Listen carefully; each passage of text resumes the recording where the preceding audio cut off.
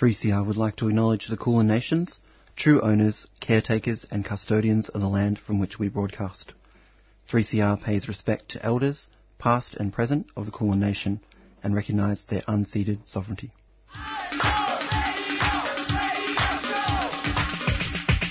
This is 3CR Breakfast. Oh, yeah.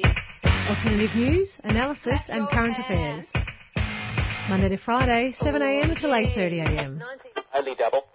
Clap your hands.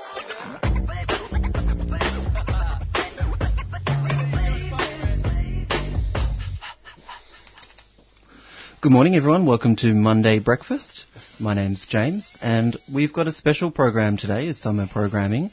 Our regular programmers are hopefully enjoying a nice break. We've got Christian here. Good morning. And we've got Jacob from the Friday Rave. Well, good morning. It's good to have you guys in the studio. It's bloody different being in here at this time of the morning, I've got to tell you. Yeah, how is it being in here in the morning? Oh, it's strange. There are people outside running around and stuff. Hello, all you morning people. And it's not Friday? It's not Friday. Can you still rave? Oh, you don't really want me to rave this time of the morning, mate. That's more an after-work thing. We can have short and sharp raves today, Jacob, but no long Friday raves. You're with it, yep. So we're going to talk a little bit today on, I guess, a little bit of a different type of show. We've got coming up, What Did You Miss? We're going to talk a little bit about some of the political news and issues that have come out over the last couple of weeks. While a lot of people have been taking a little bit of a break from work and things like that, there's still plenty of news that's hit the world. Then we've got Tim Webster, who's going to be talking about his new book on the Victoria market. It's a beautifully illustrated book. In the pictures from it are amazing, and I think particularly with the campaign to save the Vic market that Jacob has been involved in, that it's going to be really interesting to talk to him. Yeah, I'm holding it up to the microphone so people can see it there. And then we've got Christian's going to be playing some music for us throughout the show. A couple of new releases of 2017 and just another track as well. And we've got a couple of other things. We're going to be looking ahead to 2018 and looking at some of the issues that may be dominating the news over the year. Yeah, and what kind of issues are they going to be? I mean, seriously, every year you look forward to the next year, and it's almost got to the point now where everything that comes on, I think, I couldn't have imagined this kind of rubbish in my wildest dreams. It's getting crazier and crazier every year, baby. I'm just getting older and more cantankerous. It's good to hear that Donald Trump is, we knew he was a genius, but he's got all his marbles, he's using all of his marbles, he's got everything that, intact in his brain. He's let us know that during the week. Well, not only is he a genius, he's a stable genius. Yeah. It's good to know that. From a stable I feel of really geniuses. reassured. Yeah. Straight from the horse's mouth, I could say. Well, I guess one of the things that will be coming up is midterm elections in the US. So it should be interesting to see how, Donald Trump's perception, I guess, outwardly and in the kind of circles that we might mix in through 3CR and that kind of thing, perhaps a little bit different to, what some of the American voters believe. Yeah, well, that's an interesting thing to start on, Donald Trump. Like, all this stuff has come out about him, with Wolf's book, Fire and Fury, and all that, and his, as Christian said, claimed that he's a genius. I mean, we knew that he knew all the big words and stuff. He always said he had the best words. But what really gets me, I've got to say, is the way people are focusing on how unstable and what an idiot he is. And he is unstable and what an idiot, but we knew that before you elected him. And it's like, why are people... And part of Donald Trump's thing is that by having such a fool... Not a fool, because he's not a fool. You don't get to be Commander-in-Chief of the most powerful military in the world and running the strongest country in the world through being an idiot. You just don't do that. So the people that put him there, whoever they may be, by probably knew, I'd have to say at this point, that by having such an idiot there, having the focus being on Trump's psychosis and personality, for lack of a better word, what the people aren't doing and what the left aren't doing, largely in the United States or in Australia, is talking about the actual fabric of the Western democratic capitalist system. It's all about what an idiot Trump was, which then implies it would be better if there was somebody else there. But don't we have like similar kind of things, I guess, with Nixon and Bush in particular, where, Nixon was seen as this actor who was, acting the part of president, and then, I think that, or particularly that image of George Bush reading the book upside down in the classroom when he heard the news of September 11 comes to mind. But he was, often mocked in a very similar way to Trump is, and we're told that he was an idiot and things like that. But you saw, and, any kind of government is not just the one figurehead, obviously, and Bush particularly had some very key people behind him, probably more so than, say, Trump does. But they are manipulating the system to be not only to get themselves elected, but in terms of being able to run, as you say, the military and the American government and things like that. You cannot do that if you're an idiot. And I guess it makes you wonder how much they are using that as a way to pull the cloak over people's eyes, I guess. Well, personality is a good word to use, and that's what... I mean, it's that, but it is also just a diffusion of where we look. So, even recently, there's photos of Malcolm Turnbull in what he wears when he's swimming at the beach. And an article was about... More than Tony Abbott, I hope. Well, what it was comparing what different prime ministers wear when they swim. And, so... And almost rating them. Well, we don't like what Tony Abbott wears when he swims. We don't really like what Malcolm Turnbull was. And the article sort of ended with, well, why can't they just wear board shorts like everybody else? And it sort of said something about what are we looking at? What are we looking at here? Is there a relevance? Is there, Well, my favourite prime ministerial shoe, I've got to say, is still Harold Holt. It's... I think he had floral tight shorts. He had floral boy pants on type thing, didn't he? Well, that's what Malcolm had. He had sort of boy pants. They were tight, but a bit more to them than Malcolm. But Malcolm was in Sydney, Tony, probably. We should take Malcolm down to Cheviot Beach. Yes. Anyway, on that note, were there any other kind of issues you wanted to touch on, Jacob? I know, I guess particularly we were talking off-air about some of the things that have been happening over the last couple of weeks, and ever since Donald Trump made the announcement about the US Embassy in Jerusalem, that Palestine has particularly been in the news, and I think it seems like every few years there's more kind of forceful interaction with Palestinian people to move further back onto the land. Well, why did he do it? That's the question. Why did he do it? I reckon he bought his way out of an impeachment myself with the religious right. There are a whole lot of crazy religious, what they call themselves, dispensationalists, the Christian Zionists, who have been pushing for a move of the embassy to Jerusalem for many years, and now he's finally done it. And you notice, 2 days before he did that, everyone was talking about impeaching him. No one's talking about impeaching him now. He's bought his way out of an impeachment, but of course that doesn't help the people of Palestine. It may have helped the people of Palestine a little bit in terms of the attacks that have come on them are now getting sharper condemnation internationally. The Arab Union are now talking about going to the UN with a move to formally recognise Palestine, with East Jerusalem its capital. That wouldn't have happened had Trump not have made the stupid move that he did.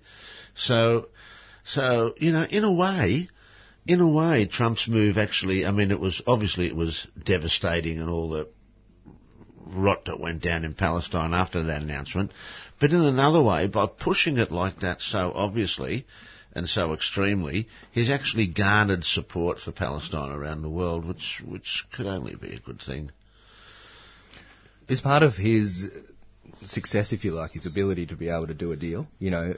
That's what he could do previously, privately. And he, like you're saying, he's... is that what happened? Is it, his ability to want, I can do a deal with anything, anyone wants to do a deal with me. To pull one out of his back pocket.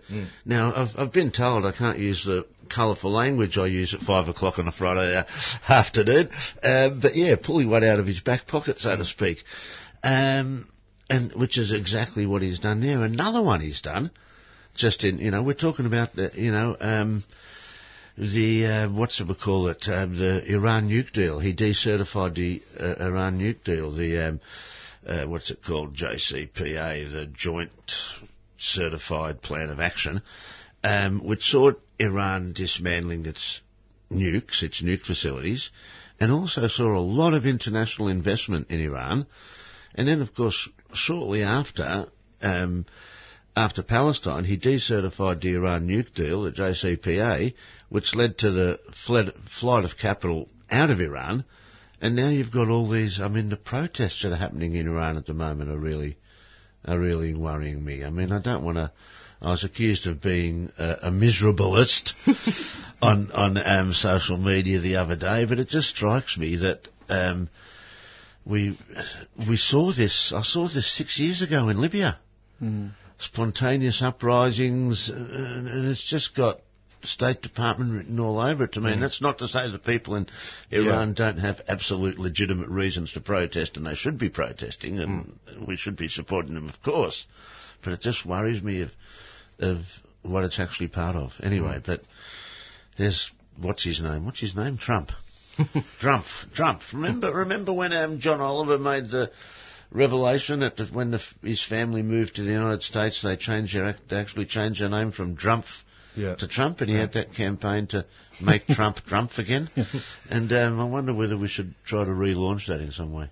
Well, I guess this has turned into a fairly Trump-centric discussion, but I think it's probably pretty apt as we, have said goodbye to 2017 and look towards 2018, that we do reflect, I guess, on, what has been a year of Trump. A year of Trump. And I think it is interesting in the sense of, I think a lot of the rhetoric about and statements and things that he has made have been, very difficult to comprehend. And I think particularly in the kind of world that we live in today, where language is very much at the forefront of people's mind. And I think sometimes that even clouds like what the actions of people are as well. But I think that in terms of his actions and actual things that have happened outside of, I think there's been a lot of, as I said, a lot of things that have been spoken about, but a lot of his actions haven't necessarily been as dramatic as we perhaps, thought that they would be. And I think looking back at some other, we talked about Bush and people like that, their first year or so in office was a lot more, I guess, dramatic and things for people across the world.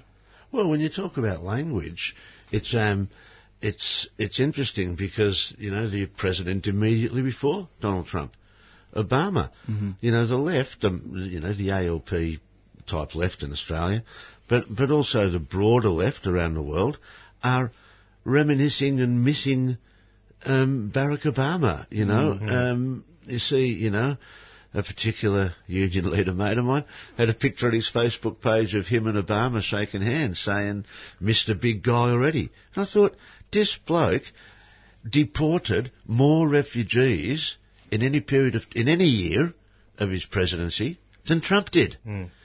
He launched the extrajudicial killings. He had drone assassinations all over the world.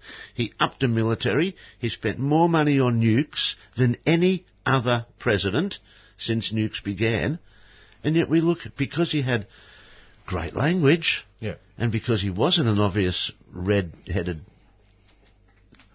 fool. It's who the language is directed to as well. Like Obama's language is directed to people maybe that you're talking about. But Trump's language is obviously directed at somebody, and, they're probably thinking, I love his language, That's right. They're loving his language, and they hated Obama's language because Obama spoke South Chicago social liberalism. There was a great book that came out quite a number of years now. It was during George Bush's presidency, and the author Joe Bagent, who unfortunately passed away a couple of years ago, his book Deer Hunting with Jesus, Dispatches from America's Class War. And I think it really, when we talk about, Christian mentioned about who Trump is speaking to, that book really articulates better than anything that I've read at that time about why it is that the working class and people who were most affected by Republican policies are still voting and campaigning for Republicans. Yeah. And I think that it was. I would suggest anyone who hasn't, it's still really relevant to the kind of politics that are happening today. But because I think there was a lot of talk about, Trump has spoken to people in a way that is different and all this kind of thing. But really, it was very much the way that it was galvanizing that kind of base and that working class, downtrodden base. And yes, a lot of it, particularly, I think for Trump, is a white base. But there was still, there was still a lot of people of colour and women that ended up voting for Trump.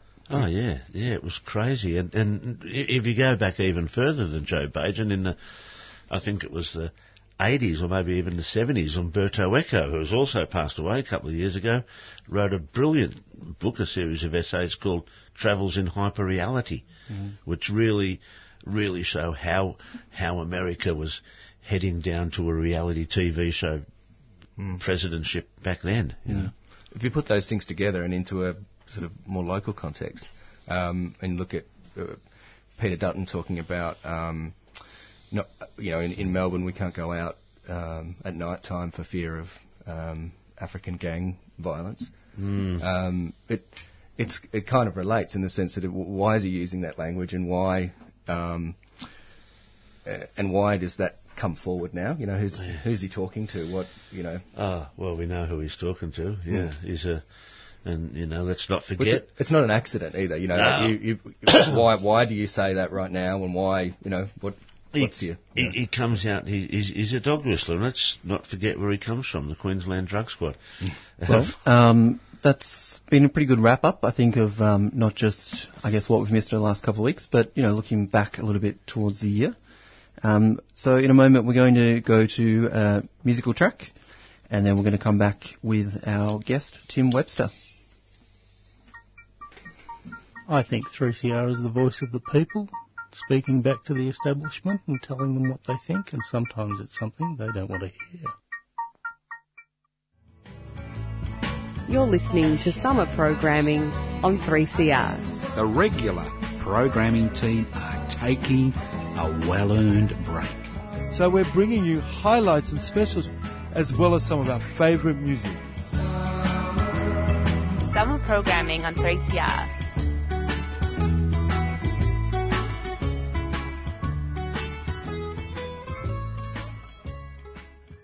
3CR Breakfast would like to say thanks to program sponsor, the New International Bookshop, for the financial support of this program.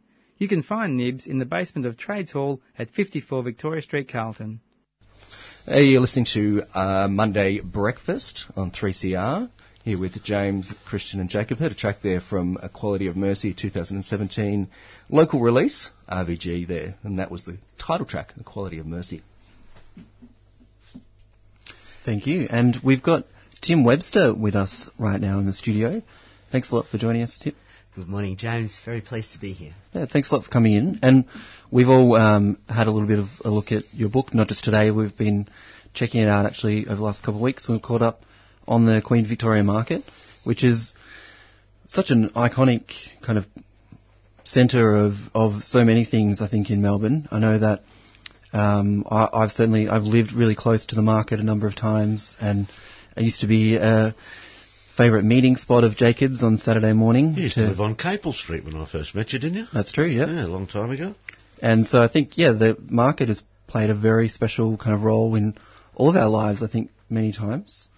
But I don't want to, what drew you to putting together such an amazing book, Tim, about the market? Oh, thanks, James. Well, I started out with an I'm not supposed to say on the radio. Okay. Well, it's a place that I think it's a spiritual home of Melbourne. St Kilda is in kind of a different way. Fitzroy is a really old suburb. The Vic Market has underpinned the city. The history of the Vic Market is very much parallel to that of Melbourne. It's been such a great resource. I've seen it as a utility for the people of Melbourne. It's fed and clothed generations of people, and it accepts everyone. I think that's such a wonderful thing. Everyone gets a welcome there. It was full of multiple cultures before Australia was known as a multicultural place. It's been an engine of cultural diversity, and it's made this city what it is. Yeah, I think the cultural diversity thing I think is really interesting, because whenever you're at the market, you're hit by, visually and, just the smell and the taste and everything it's a taste of, so many cultures and parts of the world that, like you say, sometimes that hasn't always been reflective of Melbourne or Australian society, but yet there are pockets of places like the Victoria Market where it's really, it is what it is. Yeah, well, even when I was a young bloke coming down to Melbourne in the 70s, and Victoria Market was the, I don't know, you call it a melting pot as such. That's probably a bit going beyond the pale, but it's where all the different ethnicities and all the different people were, including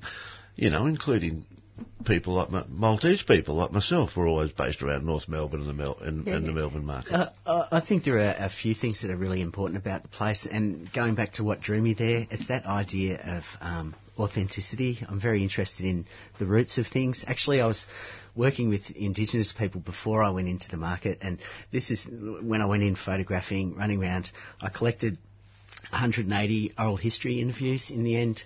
The thing was that it's a source, it's authentic. And if you see a lot of the world news, if something's going on in some city that no one's ever heard of, the media will go to the market. They'll be drawn to the market to try and get that, or, what does the common person think? And the other thing that I think is really important that can get lost in all this is there's a very natural kind of social justice that happens in that place. It's those fabled Australian values of the level playing field and having a go, the idea of a fair go. And a wonderful thing about that place and how it's enabled not just acquired tastes, but a lot of migrants to get a foot in the door and become part of Australian society, is you didn't need a lot of money to go into business. You could have a couple of $100, a borrowed set of scales, and you're away. And especially if you're using fresh produce, then, you can get a bit of money and you just build up. And that's just from the traders' side. But for students, musicians, artists, all the other people, it could be a High Court judge or it could be a street person, you can actually stay alive through visiting and using that place. How do you think it's changed over the, as people coming to the market, either to set up as a trader or as someone who's visiting? I mean, it strikes me that in the past, maybe it was everybody went to the market. Do you think it's everybody? Is it a cross section of people who use the market still, or do you think it's I guess a narrow market? Yeah, that's a really good question, but it's a big one. I was interested in trying to find resonant kind of themes and universal things that occur naturally in that place. I guess the same question is, how has Melbourne changed? And this book that I've made and that place, they go right back to when Melbourne was a little village and the cemetery was under the car park. And that's and the market is changing again. Look, I mean, as James said, we all got connection with the markets. I was there. I remember pushing my two kids, who are taller than me now, around in a double pram through parts of the market back in the day. So I go back, but also and a lot of, James probably wouldn't even know this, but I used to work at Paddy's Market in Sydney many years ago. In the 80s, I was the $2 man, come all, pick the stall, it's all $2 here today, $2 all you pay. So we were actually talking about this the other day. Yeah, that's right, we were too, yeah. And, but, so I've got a real connection with the market. But I see what's happened to Paddy's Market, because I'm a Sydney boy. I see what's happened to Paddy's Market in Sydney, and it's devastated. And I see the plans that Robert Doyle is allegedly trying to do to the markets, what he's apparently been doing to his staff for years, as it turns out. And it worries me. It worries me that not the architecture, because the architecture is a beautiful thing and all the rest of it, but the architecture reflects the people. It's the sweat and the grime of the people that are built into those walls now, and it worries me. What's the feeling? You've been talking to these market people, and I was there. I think you were there a few weeks back when they had that, when we put the truck across Queen Street there and had a bit of a shout out about the markets. But talking to the market people, how are they feeling about the proposed changes for the market? I think there's a great degree of uncertainty about where things are heading. Obviously, there are some divergent opinions. On one hand, you could say that the role of management is to manage and to try and help adapt the place in the face of change.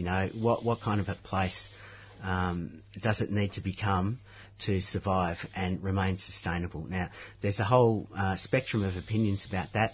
I think a lot of traders find it difficult because it's becoming more difficult for them to maintain their interest in putting in all those hours and all that work.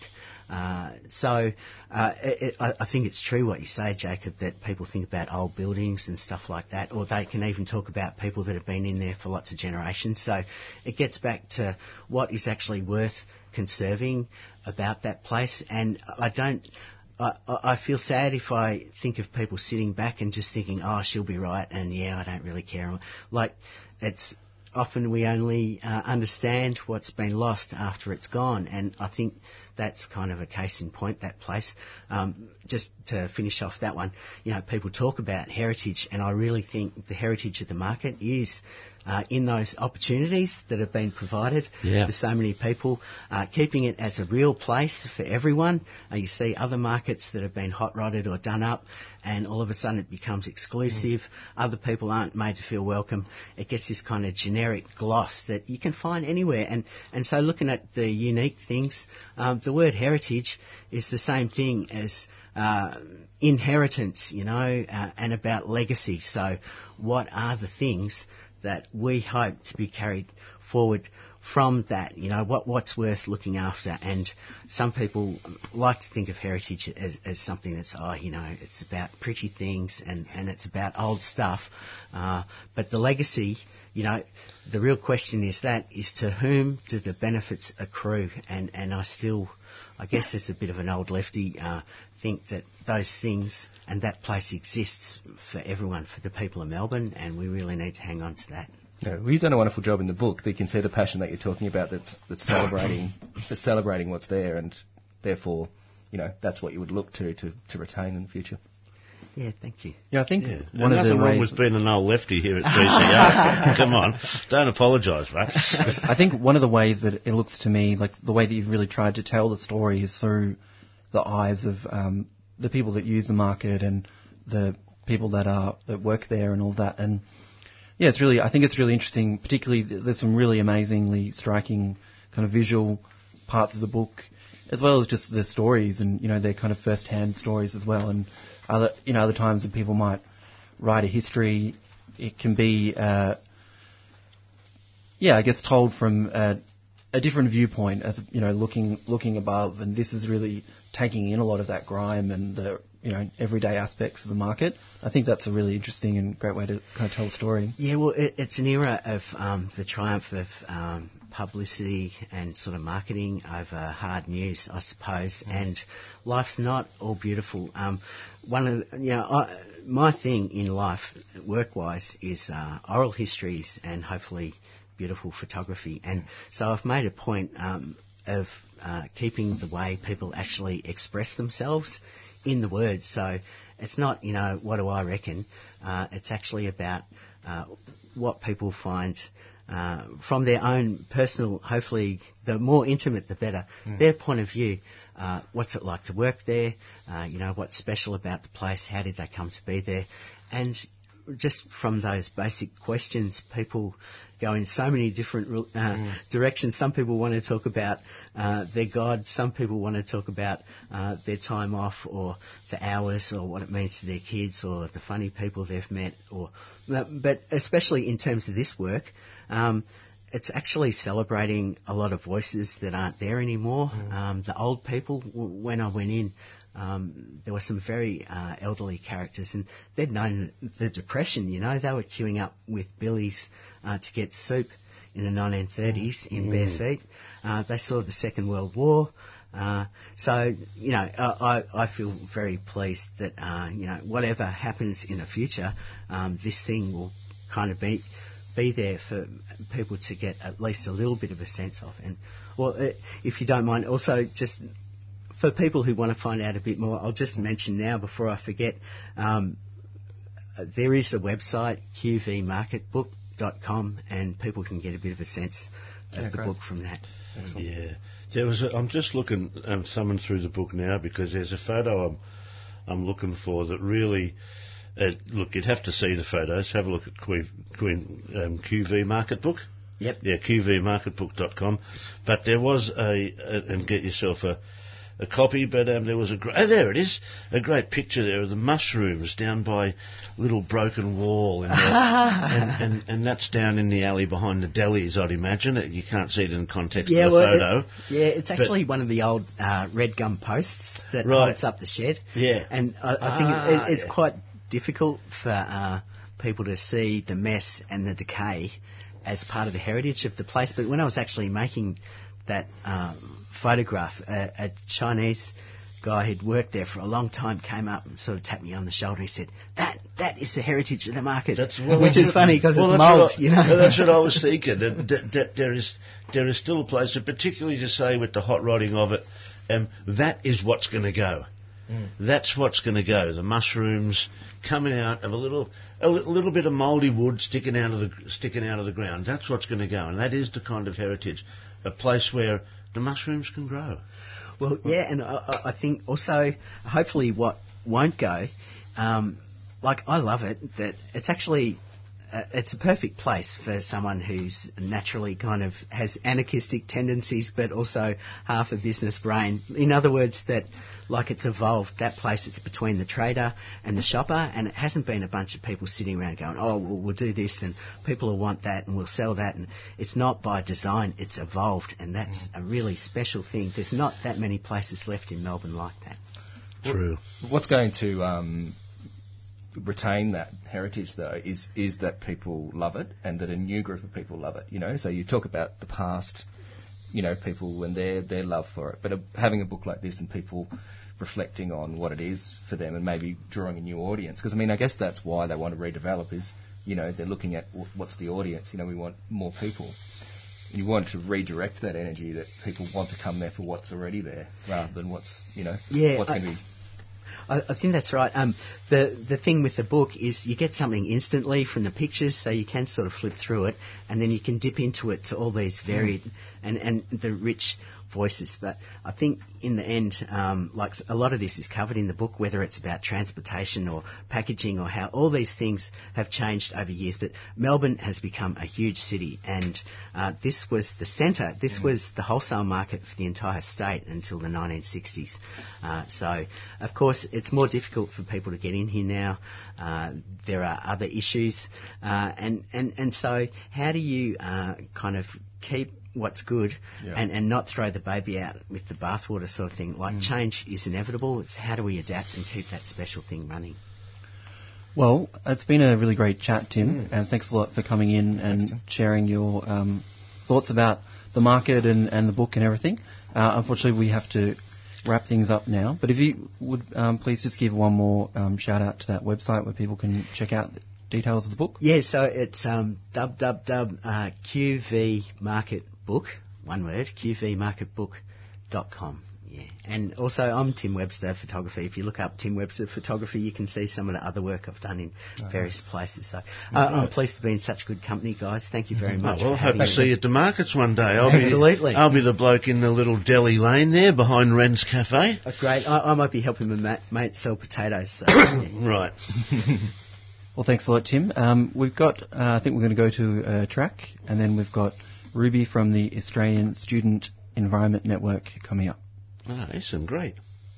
Welcome back to the MCG. Coming up next, we have Summer Programming by 3CR. Oh, it's got enemy's out! Get out of here! Have you been caught behind? Your maiden been bowled over? Not a streaker in sight? Tune in to 3CR Summer Programming for a summer series of a different kind.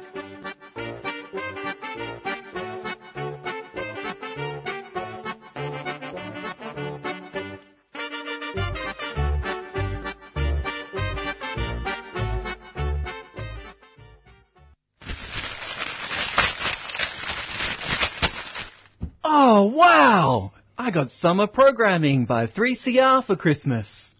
You're listening to 3CR 855 AM.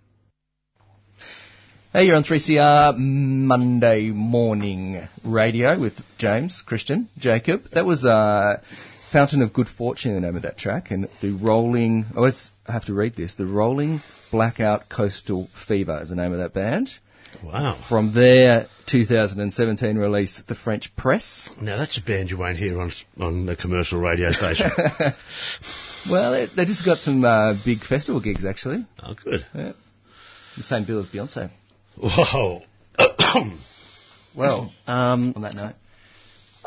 Thanks a lot. We've got Ruby coming up next, who is from the Australian Student Environment Network, and she's going to be having a bit of a chat to us about their upcoming camp and just, I guess, a little bit about what the Student Environment Network does. Are you there, Ruby? Yeah, hi. How are you going? Morning, Ruby. G'day, Ruby. Good morning. Thanks a lot for joining us this morning. My pleasure. Thanks so much for having us. I wonder if you could just start by just giving us, the listeners, the details of the camp and maybe just talking a little bit about why people are getting together.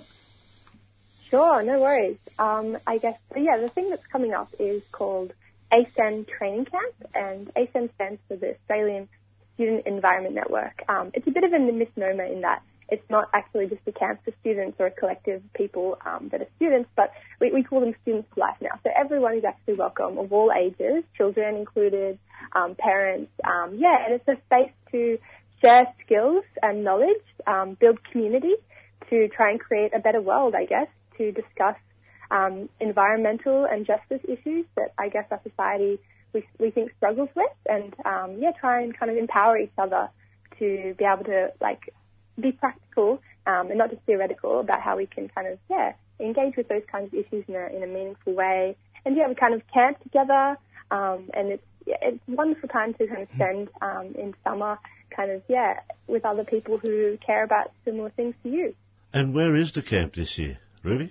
So it's in a place called Minto Heights, which is on Tharawal country. It's 50 minutes southwest of Sydney. It's kind of near Campbelltown, and there'll be a river on site. And we'll be camping or staying in cabins if you don't want to camp. There's some cabins available. And it goes for about 5 days from the 15th to the 21st of January. So coming up in about a week or two. Yeah, a week. So it's along the Georges River. Down there. That's right near the Lucas Heights Nuclear Research Station, Minto Heights. Like you've got a Sydney down that way. Yes, that's right. Yeah. I think one of the we're discussing actually the nuclear industry at training camp and how kind of that functions and empowers Aboriginal people by uranium mining in many ways and leads to nuclear weapons and the nuclear industry, which is very problematic. Is it an annual camp that has takes place around Australia? So it happens often at a different place every year. Mostly we've been based in New South Wales and Victoria, where our collectives are a bit stronger, but we actually do want to build up more around the country. So we really want people to get involved. I think they'll find it a really, really meaningful experience. And we kind of it's a sister camp to what's called Students of Sustainability, which runs in July, and that's a bit of a bigger, event and gathering with workshops and kind of similar things to happen at ASEN Training Camp. We're kind of different kinds of workshops and hanging out and cooking together and dancing and having different discussions and that kind of thing. But this one's a bit smaller, where we do more concentrated skill sharing with a smaller group, a bit more intimate and focused on specific skill building for campaigns and different skills that are required. But that one also rotates around the country. Started in 1991 and is held in a different state usually every year. We did Newcastle last year, Brisbane the year before, Adelaide the year before that, I think Canberra the year before that, and Hobart the year before that, and we might be going to Western Australia soon, I think. Western Australia, is that ACEN or just sustainability, do you say, going over, looking at Western Australia?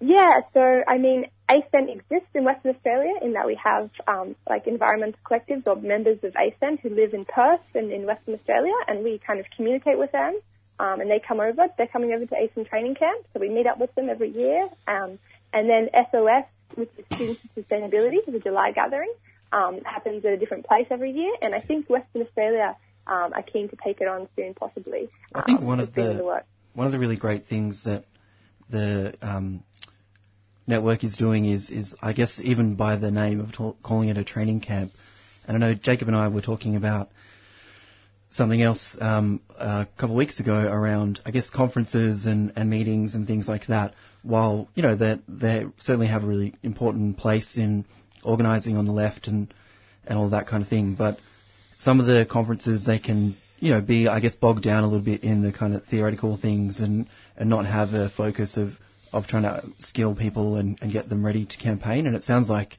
actually like the training and that aspect of the camp is something that's a real focus.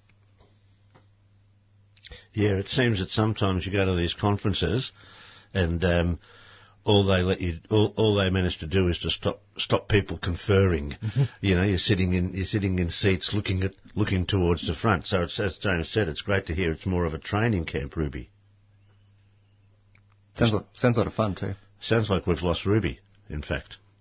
It sounds a lot of fun. I with dancing and being camping all together and eating, as well as I guess looking forward and talking about what's happening around Australia and all those from different people's perspectives, I guess.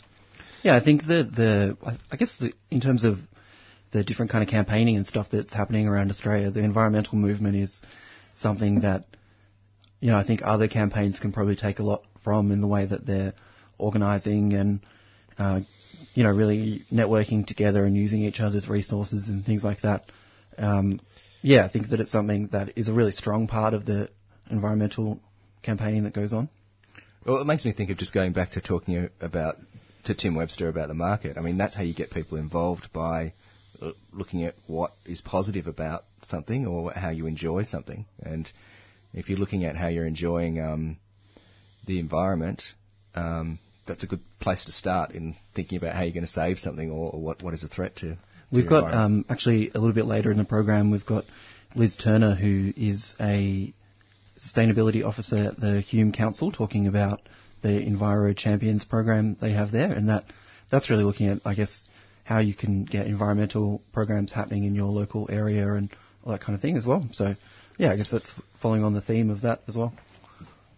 Yeah, being local and and showing that enjoyment and love of something shows, gets people involved. That's how things move forward, I guess. We got Ruby back now, have we? Yes, good to be back. Hey, welcome back, mate. Ruby. We were just fluffy God here talking about. Oh, we weren't. No. What we were talking about, Ruby, though, was just how having something that has that enjoyment and love in it, I guess, of cooking together and camping together, is where people have that, holds that interest, I guess, to move forward on what the issues are. Yeah, exactly. Yeah. I think that it provides an experience that's really fun and a nice place to be, and that can give you hope that, you know, people are demonstrating skills about, kind of a democratic way of and non-hierarchical way of organising and, you know, taking action on things they care about, and that shows people that it's possible, you know, to live in a different world. And Gigi has totally transformed my life in that it's shown me that a different world is possible, you know, and it makes me, want to go on, I guess. Yeah, and so this one, because it's a training camp and smaller and I guess more intense than SOS, it's aimed more at people who are either already involved or interested in getting involved in campaigning, I guess, where the hammer falls and on the lines. I mean, I think maybe initially that was kind of why it was kind of started in 2003, but it's evolved to be something that's a pretty easy introductory experience, I think, for people. So I think it's actually less intense in terms of like a new experience than SOS because it's a bit smaller and like SOS can be a bit overwhelming. But yeah, there'll be sessions on things like gender, First Nation solidarity work. So we'll have the Milleray people coming and doing stuff about what it's like to live under, kind of the occupation of their land by the state and this world, and also skill building and that kind of thing as well to like run campaigns. We've just had the program come out and it looks really fantastic. Oh, right. And is that available online at this stage, the program? Yes, it is. Where can people have a look at that, mate? So you can go to the website, ascend.org.au. You can also go to our Facebook page, and so that would be just kind of search Australian Student Environment Network, and we post about the event, there's an event page as well there, and you can have a look at the program. It's really awesome. Great. Australian Student Environment Network. Excellent. Yeah, that's check that out. Yeah. Thanks a lot for joining us, Ruby. It was great to have a chat about the camp that's coming up and for listeners to find out a bit more about ASEN. And, coming up, we're going to be having a little bit more of a chat about the year ahead, 2018. We're going to go to a track. So thanks a lot, Ruby. Thanks, Ruby. No worries. I hope to see you there. Bye. See you. Good morning. You're on 3CR, Monday Morning Radio. James, Christian and Jacob. Charlie Tunar there, featuring Damon Marley. Guns Up in the Air from the Fish Out of Water solo record from a few years ago, but I played it because I caught Charlie Tunar just a few nights ago here in Melbourne town. So many people pass through the town, don't they? They do. How was it? It was amazing. It was amazing, yeah. And where was it? It was at Brown Alley. All right. Yeah. And I went there, especially, it was quite late for me, but it was about 11:30 at night. We get old, Chris. Yeah, we get old late. But yeah, he was amazing. Right, spot on. Yeah. Well, next we're talking about 2018, the year ahead. We're sort of looking ahead to what are the kind of issues that we think are going to be talked about in the news and what's going to be coming up. Obviously, making these kind of predictions fraught with danger because anything could happen that could make anything we say totally irrelevant. But we'll go ahead anyway. Well, a mate reminded me last year about a time in that he and I were sitting on the banks of the Murrumbidgee River at Breadbow down at the original Confess site, and I allegedly said, and I don't remember it, but I've no reason to doubt him, I allegedly said, we've got Reagan in the White House, Thatcher in Whitehall, and Fraser in the Lodge. Things can only get better from here. and so that about tells you how my predictions for years go. I mean, now we look at them like they were the halcyon days. That's a good place to start, though, because I think that's what people think. It's, they think, well, we're in a bad spot now, things can only get better, and they look at always thinking that the alternative that was there before or the future alternative is going to be a better option.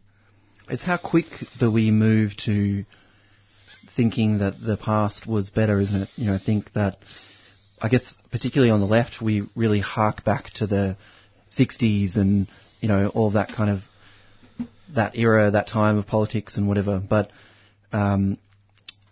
people at that time were, I guess, really what makes something a really important thing is being in that moment and trying to change what is in front of you, I guess.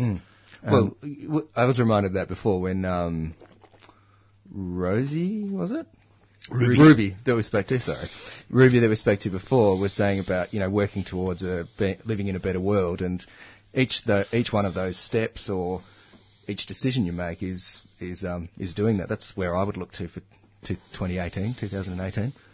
Well, I guess one of the things we sort of mentioned at the top was about Trump and the midterm elections. So I guess that is something that I think is going to play a big part in the kind of politics, and I guess the outcome of that will certainly have an impact on. I guess it plays an impact of like an early guide of what the actual election, the next election, presidential election, might be like. Yeah, and look, it's and in the lead up to that, all all these foreign policy decisions lately have just. I mean, for 2018, I don't want to be a harbinger of doom, but I say people put on your Tupperware underwear, mate, because it's going to be a rough year, I reckon. Not just but in Australia too. Look what's happening in Australia. We'll probably talk about some stuff later in alternative news, but it's a microcosm and a macrocosm thing. We're looking at wars and rumours of wars. We got Iran happening at the moment as we speak, which I'm very confused about. I've got to be honest. It's even like you said on a local level. I guess looking very local. We mentioned it when Tim was in. Is that there's possibly going to be another election for the Melbourne mayor? Yeah. So, yeah, I mean, I think that elections, obviously, politics is not all just about parliamentary democracy, but it's certainly, I think it's a time when the politics is more in everyone's mind. I guess it plays that kind of role where it's on the newspaper, it's in the newspaper and it's on the radio, and, where people start to allow themselves to, I guess, think critically and politically about what's happening, and there's some, I guess, electoral kind of things that are going to be putting that at people's mind. Yeah, look, the midterms are going to be interesting in the US this year, and it's more and more as we're bound up as the 51st state or whatever of the United States, which is all too blaringly obvious now. Although we do fight Canada for that title, I guess. They are becoming more important to us in a more globalised world in particular, and it's going to be interesting to see. Like, I really don't think, and here's what I alluded to earlier when I said people concentrate on what a fliphead Trump is.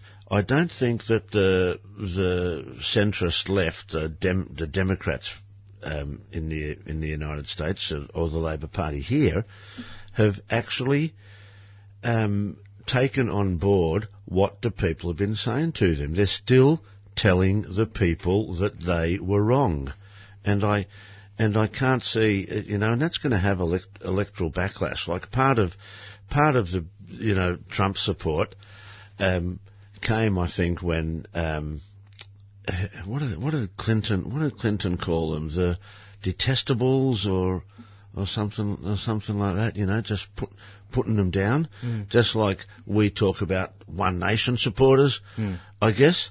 And I think with that, it really, because like we spoke about what that base is, that it's this disenfranchised group of people, and that I think it helps for them to solidify their position of like, yeah, that's right, people are out to get us, and we're going to stick to our guns about what we believe in. Yeah, but it's like the Democrats, which is analogous to the ALP, have become, particularly after 8 years of the Obama administration, became solidified as the centrist position. So whereas in the past we used to call the Republicans or the Liberal parties, it was the mainstream, and the Labor Party / Democrats were the alternative. It's now those parties have moved so far to the right, the whole of politics has moved so far to the right, that the ALP and the Democrats are now the mainstream, and the Republicans, the Tories, the Liberal Party are now the alternative. But the unfortunate thing is that while we've always called ourselves the progressives and the conservatives, we're actually, they're the progressives now, because they're progressing their right-wing agenda. And the best, and in some ways I see we're the conservatives, because we're the ones go, no, don't go that far, too far, slow down a bit, and it's a real, I think what we're seeing in 2017, what we'll see in 2018, is a need for those of us working on the left to start, I guess, looking beyond the normal left-wing playbook and start looking at how we address some of these issues of disenfranchisement that people are moving towards the right for.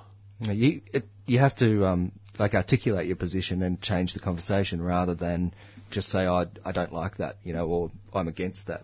Or he's a racist. Yeah. Well, you need to break that down and actually give something that's, a different point of view. Yeah. I think there's some of the issues, I think particularly, like we've got a bit of a theme around environmental issues today, I guess. And I think in a lot of ways that, we talked about the kind of strength of the environmental movement, but it's also the question that's being asked about climate change, I guess, is so huge. I think that in a lot of ways, it feels really difficult to grasp of what people can do to be a part of that. And like one of the things that Jacob and I have been involved in for a long time is around anti-military actions and campaigning and things like that. And I think in a lot of ways that is even more difficult to try to talk to people about how they can get involved in stopping war and the arms trade and things like that, because we've become so detached from what the decisions that our politicians and things are making that it's really difficult to get people to a point of wanting to affect change there. Well, one of the most effectual things, I think, is if you can articulate to other people how the action hurts them or how it's hurting somebody. I think one of the most effectual thing in the same-sex marriage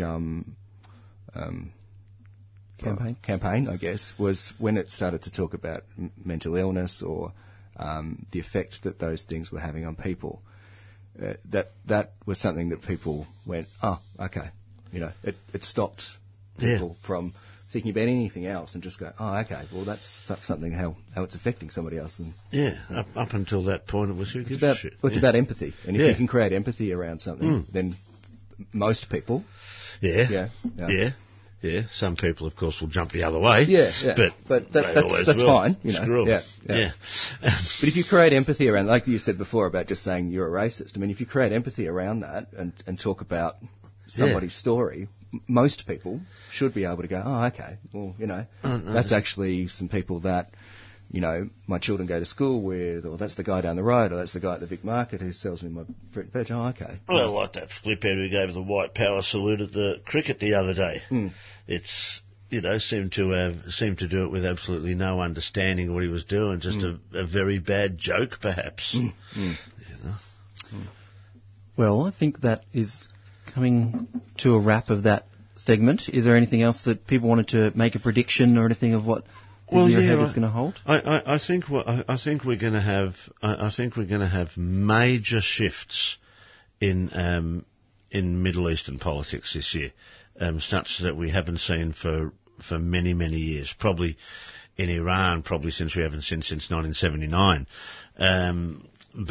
And I don't think they're going to be positive. The other thing, as you said, we're on environmental, a bit of a yarn this morning, but also, and as soon as I said Iran, I remembered that there was a crash in the South China Sea, was it, or the East China Sea, this morning, our time, or maybe late last night, I heard about it this morning, our time, a Chinese ship and an Iranian oil tanker crashed, and there's, again, the millions and millions and millions of gallons of oil flooding into the ocean and all that. So it's, as these things are moving all around the world more and more and more, the risk of catastrophe is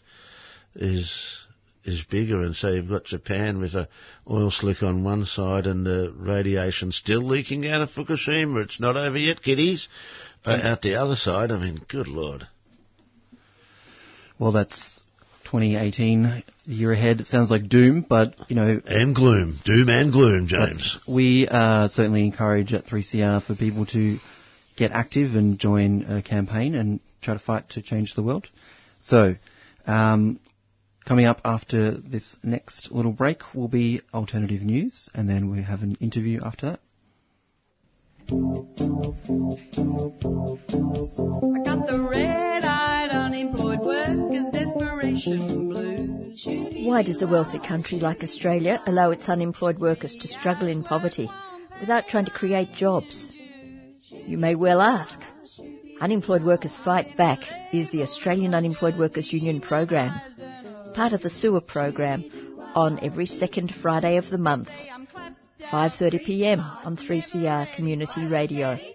Our social security system is being defunded, privatised and dismantled, and the poor and vulnerable are being criminalised and trampled upon. The Australian Unemployed Workers Union is focused on helping unemployed and underemployed workers deal effectively with the job agencies, empowering them to fight back for their rights. Remember, Unemployed Workers Fight Back every second Friday of the month at 5:30 p.m. on 3CR Community Radio.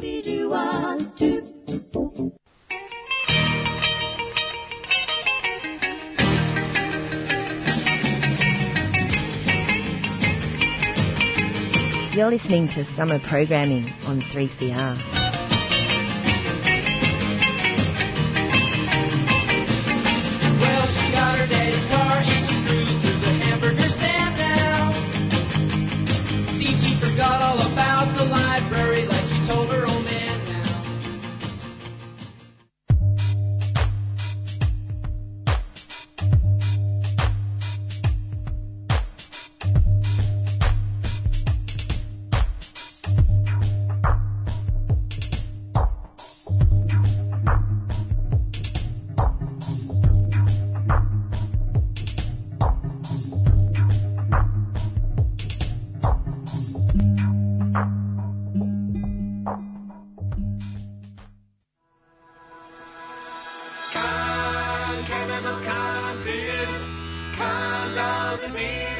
Start the year with a song, or many songs, at the Singers Festival at Abbotsford Convent, January 12 to 14, with Jimena Abarca, Lamine Sonko, Beat Lehman, Steve Turner, and heaps more singers. Go to boite.com.au. The Boite is a 3CR supporter.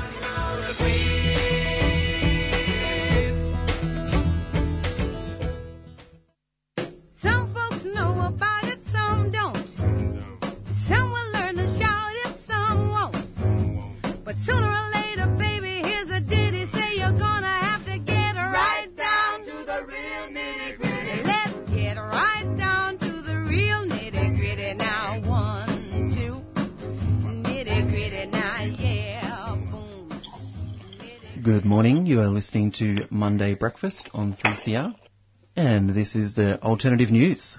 We take a look at the news that is not being spoken about, or that is, we take a different slant on some of the things that are being spoken about. Fake news. Let's do some fake news, James.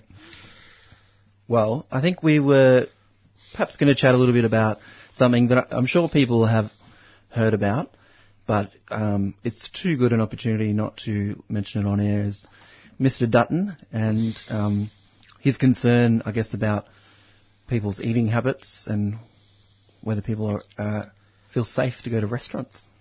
Oh, not with him around, I don't know. I mean, I never thought about it before, but I was thinking of going out to dinner in Coburg the other night, and I just thought, what if I run into Peter Dutton?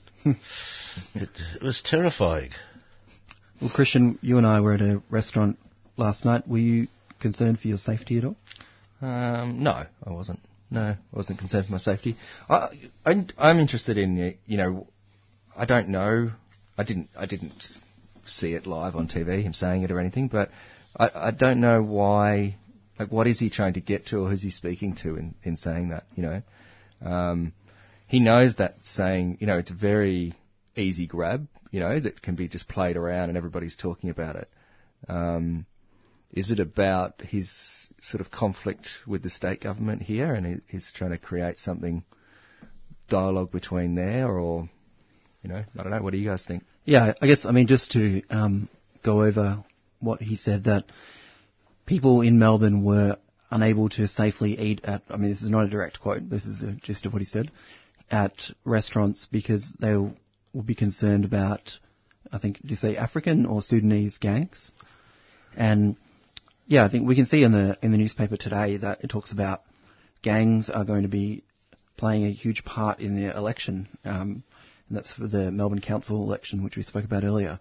In the Melbourne Council election, was it? I thought they were talking. I only saw the headline, but I thought that we've got an estate election coming up this year, haven't we? Yeah. So, I mean, I guess that it is interesting, I guess, like what you said, Christian, that, what is the motivation behind this? And I guess we've talked a little bit about the whole show around how politicians especially use language to control and manipulate and get their point across. And look, gangs will play a role in this election, and gangs like I've seen gangs on the street of Melbourne at recent protests that I've never really seen in Melbourne before, that seem to be part of our everyday experience now, and that's gangs of beefed up mutant ninja turtles of Victorian police who are out on the streets probably trying to teach us all about the dangers of steroid abuse, I reckon, is the reason they're out there. Those kind of gangs. You've got your gangs of the Liberal parties and bankers, and you've got your gangs of ALP factions all fighting and bluing each other. They're obviously going to have an outcome of the election. There are gangs everywhere I look. Mm-hmm.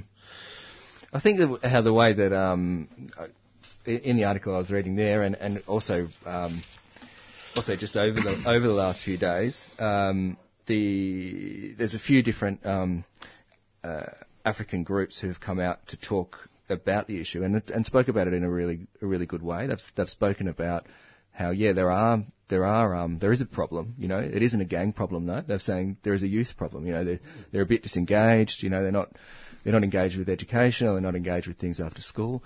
They've said we're going down and meeting people and asking them, what issues, what's an issue for you, and how can we help, help you to get more engaged with the community, and that's where the problem's going to be moved forward, I guess. Mm. Yeah.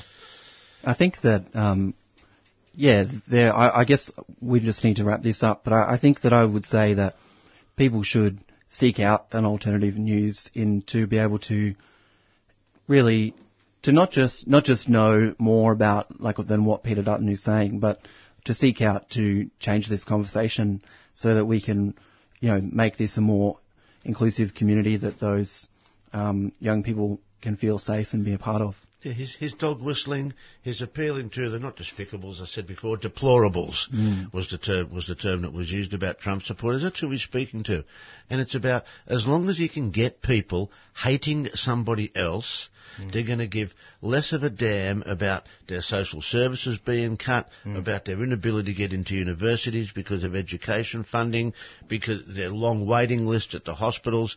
It's not my fault. It's these Sudanese gangs. It's these African gangs. It was, post-war, it was the Italians and Maltese and Greek gangs, and it came on to the Yugoslavian gangs, and then we had, in the 70s when the Vietnamese come out, it was Asian gangs. It's the same rhetoric they've been using for years. Nothing new under the sun there. And that's been Alternative News. And up next we've got Liz to chat about a program at the Hume Council, which is the Environment Champions program. Are you there, Liz? Yes. How are you? Morning, Liz. Hello. How's it going, guys? Thanks for having me on the show. Thanks a lot for coming on. I wonder if you could just start by letting people know. I saw that the program is looking for people to get involved for the 2018. I wonder if you could tell us a little bit about what the program is and how people can get involved in it. Yep, sure. So the program is called the Hume Environmental Champions, and it's for people who work, study or live in the Hume local government municipality, which spans the areas of Broadmeadows and Campbellfield to the south, up north to Craigieburn, Calcallo, and then over to the western Sunbury. So if you live in that area, it's relevant for you. And if not, then there are other local government programs in different municipalities that also run. But basically, it's 10 training sessions on Wednesday nights. And if you are new to activism and interested to learn more about grant writing, how to get media, and project management, then it's a really good program. So. And one of the participants last year won an award, is that right? Yeah, so, there's a few awards that have been won over the years actually. The program itself won a Keep Australia Beautiful award in 2015. That was for the community programs category. And then, I think last year at around about this time, one of the participants, Mercedes Ramirez from Sunbury, she won the Hume Citizen of the Year award. So it's the kinds of programs that people are able to pull off are pretty significant. The projects involve like cycling advocacy and trying to get more bike lanes in the Hume municipality, loads of community gardens. A couple of different climate change groups have come as a result of people training in that program, and different kind of placemaking programs. So community members working with the council to kind of transform spaces into more green spaces. So it's a good kind of program for very direct democratic participation in the local government as well. Right, so Liz Jacob here, mate. G'day. Hello, how are you, Jacob? Okay. So if I'm not in Hume, but were I to be in Hume and I went along, what's the format? What kind of thing would I expect to take part in? Yeah, so what you actually do is on Wednesday nights, so starting from Wednesday the 22nd of February, it's 2.5 hours, so from 6:15 till 8:30ish, and basically it's 10 training sessions on Wednesday nights, and excluding the school holidays. There are, in each week, in each kind of Wednesday evening session, there are different kind of themes. So one theme might be about grant writing, another week's theme might be about the use of the media and how as activists and community members we can use the media, including social media. Risk assessment and project management are also things. So that's what it's training sessions, and then at the end of the training sessions, people can basically run their own project, whatever that might be. Yeah. If they want to hook up with others, people do it as groups as well, which is really effective, obviously. And that's important to learn that kind of stuff, like hazard and risk assessments and all that kind of stuff. I mean, people think they've got a good idea, we'll just go out and do it. And while we encourage that sort of behaviour, it's also good to actually get in there and talk to people who've done it before. Yep, definitely, exactly. Yep, and just figure out how to keep everybody safe in the process. Yeah. It seems like it's looking at somebody in the area who's, like you said, like the community gardens and cycling would be something that I could see in Hume area. Yeah. And I guess they would be, having passion for that area and not knowing how to sort of put their ideas together and move forward with it, and that's sort of taking the next steps. Is that? Yeah, pretty much. Yeah, like if you've got a kind of passion and an idea that you want to see an environmental project happening in your local area, and it is very much all localised, it's about where people live and study and work, then the idea is that this program gives people the skills to be able to pull that off and do, and it's not about the council's priorities either, it's very much about the community members' priorities and what you want to see as a kind of local resident. But in terms of if people want to get involved, but don't live in Hume, then I know that the City of Yarra, the City of Darebin, the City of Banyule and Wyndham also have similar equivalent programs. So if you live or work in any of those areas, definitely get in touch with your local government about the program. What's the best way of people doing that? Through just council websites and navigating through there? Yep. Yes, definitely. And call in the customer service and they'll put you through to the right department. Yep. As we often say, we've talked about all kinds of things before, state elections, federal elections, even the midterm elections coming up in the United States. But as you often say here on 3CR and the left in general, actually, it's a matter of thinking globally but acting locally. And I think I know it's one of my problems too. Often we get involved in these, in the sort of outer world issues without looking after our own household, as it were. And so it's really good to see this kind of initiative taking place on a real local level, Liz. Yeah, and one of the councillors in Hume who was recently elected and now has the environment portfolio, she actually came from this Hume Environmental Champions program that was kind of how she got involved in local government in the first place, and now she's going great guns. She's doing a whole lot of different things, basically transform the council and make it a whole lot more sustainable. So, but it's amazing. I thought someone who had started off in that program and then went on to council. So it's good on her for keeping it going in that case. Totally. Yeah, absolutely. Yep. Well, thanks a lot for joining us today, Liz. And I think it's a really great way for people to perhaps start their year is getting involved in a program like that can have real benefit for themselves and their environment and local area. And end up being Mayor of Hume. Yeah, maybe. Cool. All right. Thanks very much for having me. Thanks, Liz. Okay, see you. Bye. I might move to Hume. Well, we are on Monday Breakfast on 3CR, and we're coming very close to the end of the show, unfortunately. It's been very great to have Jacob and Christian as special guests on today. I hope everyone has enjoyed listening to the tunes that Christian brought in. Thank you. And Jacob, it was good to have you. I'm just starting to wake up, to be honest, James. Do you want to give a shout out to your show, Jacob? Well, if you want to hear me fully awake, Friday afternoons at 5 o'clock for a Friday rave, here on Community Radio 3CR. What time? 5 o'clock, Oh, mate. 5 o'clock. Friday? Yeah. Friday, yeah. On 3CR. Oh, 3CR. Yeah. 855. 855, 3CR Digital, and streaming through the www. Thank you, James, for having me. Thanks, 3CR. Well, it's been a really great show, and thanks everyone for listening. Coming up next, we have Women on the Line. Yep. And so stay tuned. Always interesting listening, Women on the Line. Stay tuned for Women on the Line. It's a great show. So you're listening to 855 AM 3CR. Bye. Lest we forget, join us to commemorate the 176th anniversary of the execution of the two freedom fighters, Tunnerminnerwait and Maulboyheenner, at the Tunnerminnerwait and Maulboyheenner Monument, corner of Victoria and Franklin Street, Melbourne. Do you know the names of the first men hanged here in Melbourne town? Tunnerminnerwait and Maulboyheenner. Join us midday, Saturday the 20th of January 2018, and then walk with us to their last resting place in the Queen Victoria Markets. The ceremony will be broadcast live on Community Radio 3CR, 3cr.org.au. Far from their ancestral homes down in Van Diemen's Land.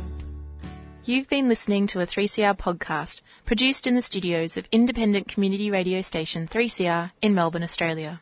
For more information, go to allthews.3cr.org.au.